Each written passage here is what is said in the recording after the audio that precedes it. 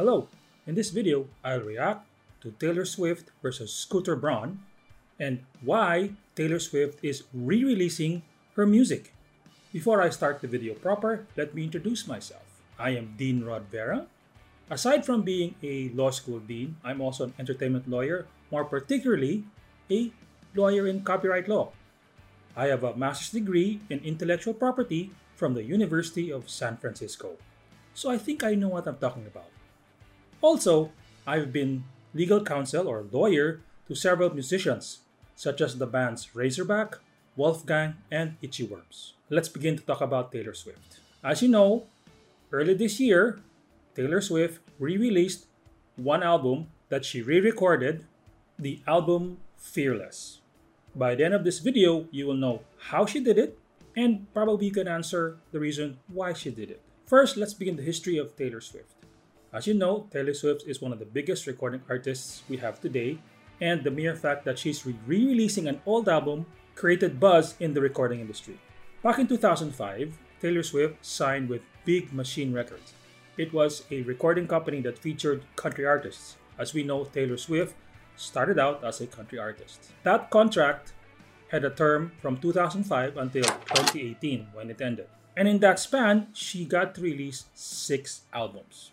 Now, when she signed with Big Machine Records, she probably had a smart lawyer that helped her because she actually retained the copyright or ownership of the songs. But as the regular practice in the music industry, the record company usually upfronts the cash to pay for the recording of the album, the studio time, distribution, the printing, and the marketing. So in exchange for paying for the studio, recording, distributing, and marketing, Big Machine or the record company will own the masters, but Taylor Swift owns the song. How is that possible? There is a principle in copyright law that there is a distinction between the copyright and the material object. This finds support under US law with 17 US Code Section 202, which states that ownership of a copyright or any of the exclusive rights under a copyright is distinct from the ownership of any material object in which the work is embodied. In the Philippines, the copyright versus the material object finds support. It is found in Section 181 of the Intellectual Property Code. What is also common in both the US law and the Philippine law is that the sale of each does not affect the other. Meaning, if you were to sell the DVD or sell your CD, it does not affect the ownership of the owner of the copyright. What does that mean? I'm sure you have probably a CD or a DVD at home. Now, you may own the DVD or you may own the CD, but you don't own the song or the movie inside that DVD or CD. So let's apply this law towards Taylor Swift. When she signed with Big Machine Records back in 2005, she got to retain ownership or copyright over the songs that she composed, and yet Big Machine owns the recordings or the masters of the albums. So there are 6 albums.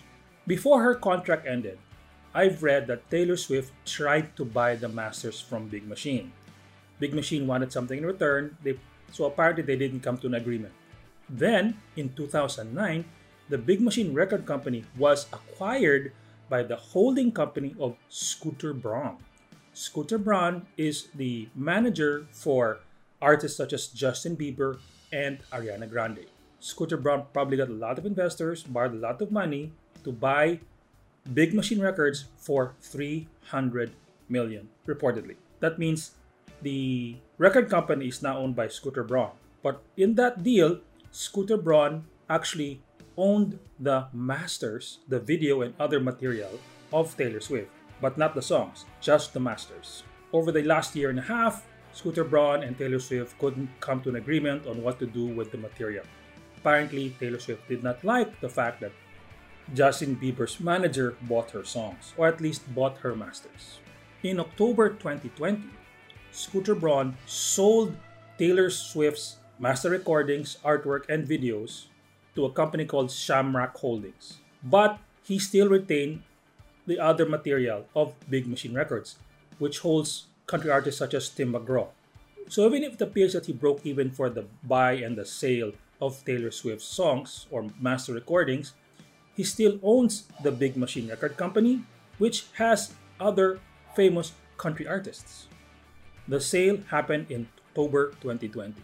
So in November the next month, Taylor Swift started to re-record her songs, starting with Fearless, which was released early this year in 2021. Why did she do that? Well, first, it's to gain control of her songs. So there's now a quagmire that there are two versions of the songs. We all know that Taylor Swift's fans are very loyal. So if Taylor Swift says, listen to my own version or listen to the new versions of my songs on Spotify or iTunes or whatever streaming service there is, those fans will stick to the new recordings. This happens quite a lot in the music industry.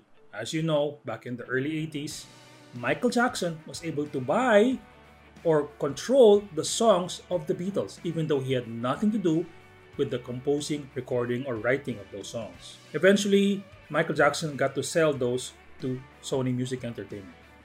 There are many instances where artists have lost or cannot gain control back of their songs from the record company that they signed years ago. It's as if they signed a Crossroads deal. There are many stories of bands blinded by the recording advance. The contract may say recording contract, but in the end, it's actually a sale. The artists have sold their songs lock, stock, and barrel to the recording company. It's a good thing that Taylor Swift here, back in 2005, before she signed with Big Machine Records, she was able to negotiate, at least have control or ownership of her songs. Because she can afford it, Taylor Swift re-recorded her songs. And she's released or re-released this album, Fearless, under another label. Let this be a lesson to the artists and bands who are listening here or watching this video. When you're gonna sign a recording contract, please read the fine print. If you need advice, please consult a lawyer. But make sure that lawyer is well versed in intellectual property or at least copyright law. At their requests, Razorback and Wolfgang were able to get back control of the songs that they signed off many years ago. And they have re-released the songs, at least a live version of it. Who won here? I would think it's still Taylor Swift because she had the smart thing of retaining copyright over her songs back in 2005 when she first signed with the recording company. The loser here will be Shamrock Holdings, which recently bought Taylor Swift's master recordings. Right now, it'll be competing with the new versions of the songs. Thank you and have a good day.